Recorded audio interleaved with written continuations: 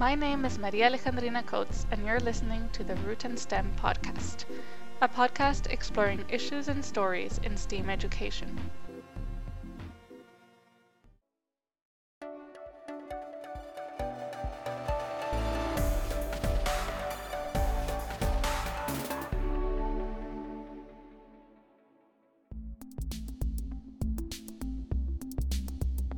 Today we are talking about data.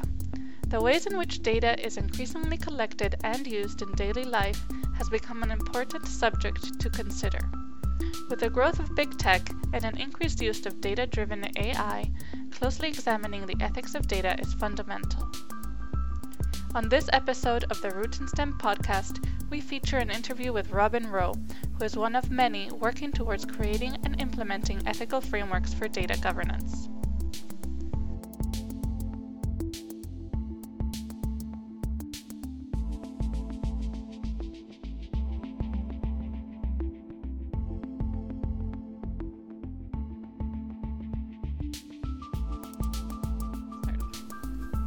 Robyn is the Indigenous Data Team Lead at Health Data Research Network Canada, and also a Research Associate in the School of Rural and Northern Health at Laurentian University.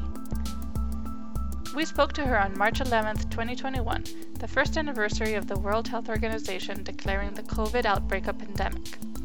Exactly 1 year earlier, Robyn was flying to Australia. A year ago today, I was actually flying to Australia for a Research Data Alliance conference, and I was like, this time I'm bringing my daughter, at the time she was 9 months, just shy of 9 months, and my husband, and we were going to Australia for 10 days. We arrived in Australia just in time to find out that the conference was cancelled and that Canada and my supervisor and my department and my university and my family and friends were calling me home. Within 24 hours of landing halfway around the world, she and her family returned to Canada. As an Indigenous researcher in healthcare, she worked with her PhD supervisor, Dr. Jennifer Walker, to quickly shift gears and find ways of supporting Indigenous communities. The lasting effects of colonialism, including household overcrowding, lack of access to clean water, and inequitable access to healthcare and primary care providers, means that Indigenous communities were at a much greater risk of being affected by COVID-19. Data, in this case, could be important to affect policy change, leverage funding, and support communities.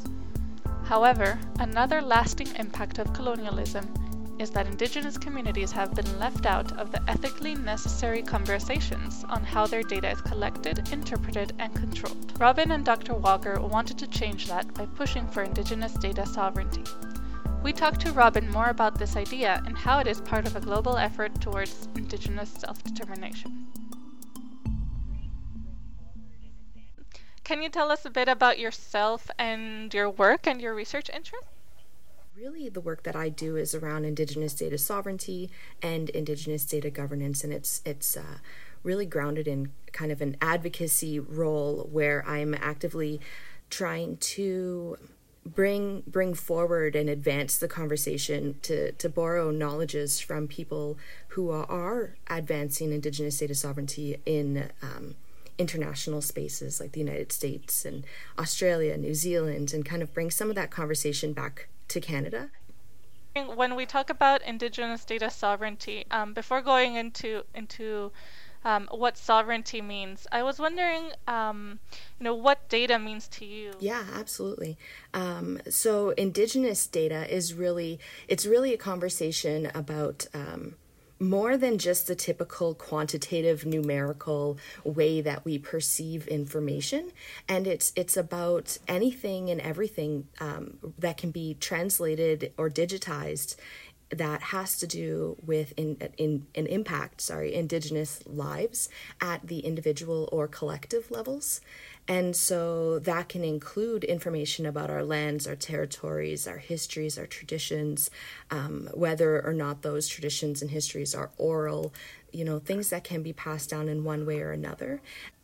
Healthcare data in particular really, those are stories about our family, our friends, and our ancestors. Even if you're looking back at information relating to the health of nations or Indigenous people from many, many years ago, those are our ancestors. And so those data tell stories. And so information that affects us, that encompasses Indigenous data.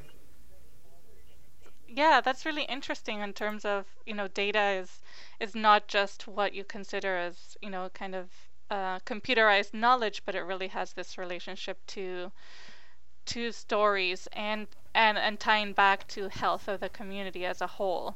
And how does Indigenous data sovereignty fit into that concept of data? Yeah. So Indigenous data sovereignty is about advancing the inherent rights of Indigenous nations. And so around the world, there are movements that are happening that are advancing Indigenous priorities at data levels. And in Canada, that dates back to the doctrine of discovery, where colonialism is really just about legitimizing European expansion. And all of those factors have impacted our healthcare systems, our education systems, our community infrastructure, government, social supports. All of those pieces are impacted by the systemically rooted colonial history. We hear often, and particularly as a First Nations woman, we will hear things about the disparaging rates of many health factors, and often those conversations are excluding the distal factors, the deeply rooted factors, the historical contexts that have created the environments where the data in health is being collected and then analyzed and reported on. And then to go a step further to your question, Indigenous data governance then is the way in which we actively work to assert our sovereignty. So mechanisms that are put in place either internationally or nationally, locally, provincially, in communities, all of those governance mechanisms are the ways in which we continue to advance our sovereignty, so that the stories that are told from our data are resonant of our existence, our truth as Indigenous peoples, as the inherent and original peoples of Turtle Island. So in terms of the system that or these kind of mechanisms that you're talking about, so I know that you've done some work on the CARE principles for Indigenous data governance, and I was wondering if you can talk about those principles, if you can just tell me a little bit more about that. My thesis supervisor, Dr. Jennifer Walker's, I owe so much of my passion work to work that she was letting me get involved with, and that was around sovereignty. And one of the things that I was blessed with was actually traveling with her to an international data conference through the Research Data Alliance in Gaborone, Botswana.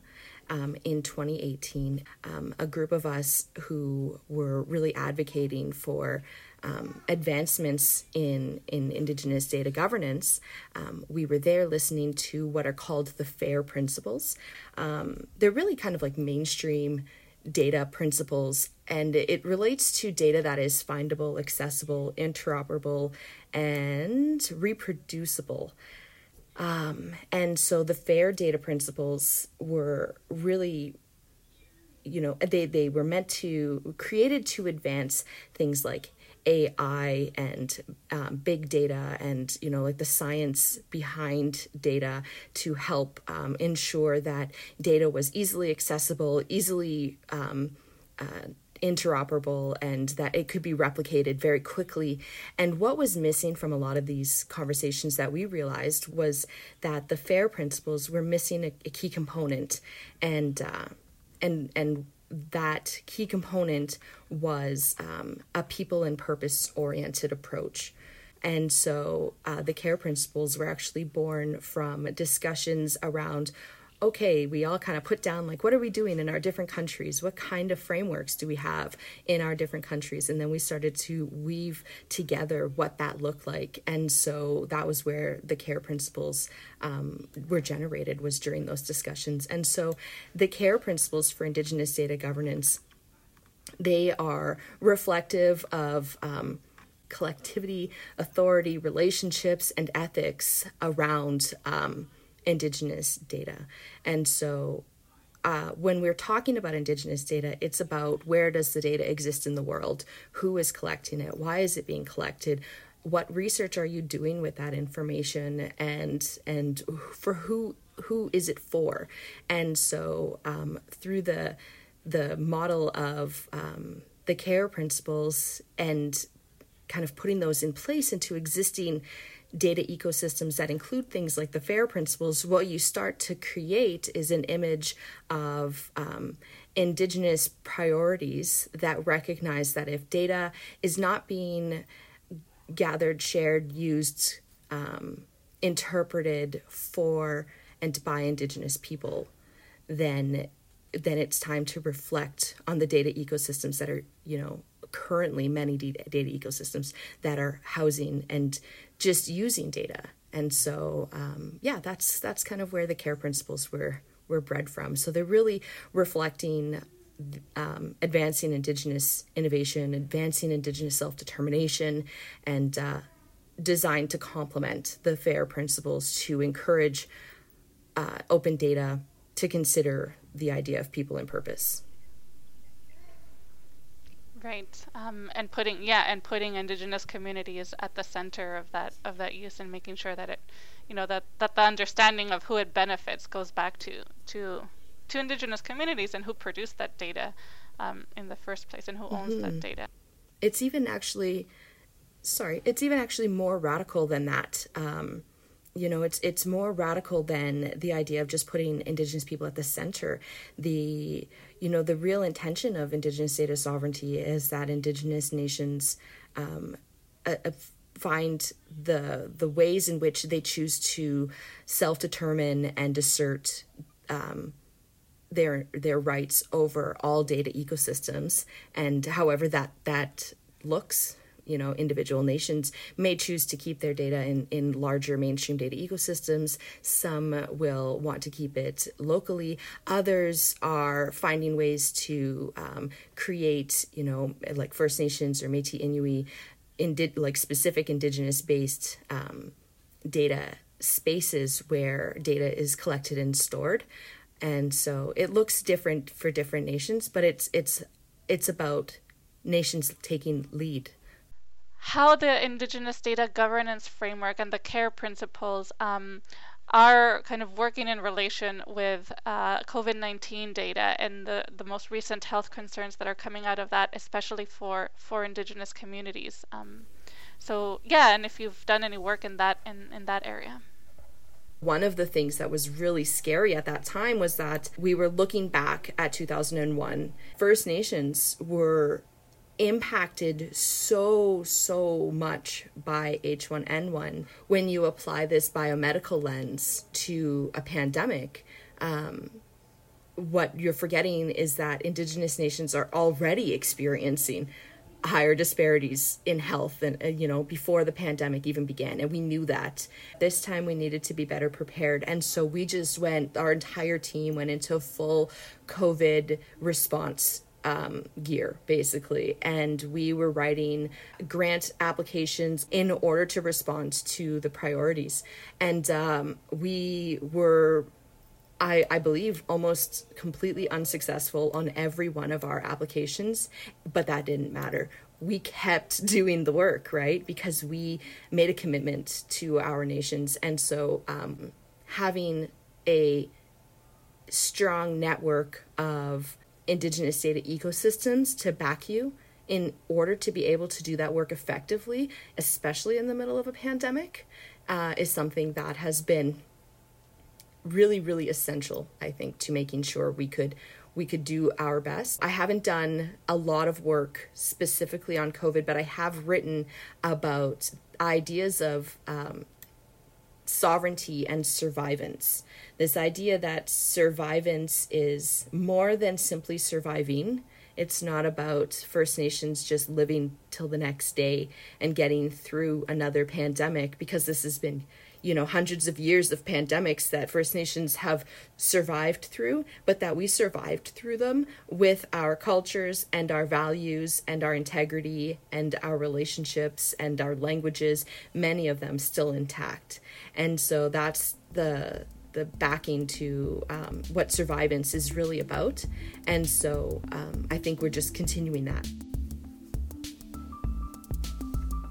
Thank you for listening to today's episode. If you want to hear more from us, please rate, review, or subscribe to our podcast at Apple and Spotify, and check out our publication, Root and Stem, at pingwa.com.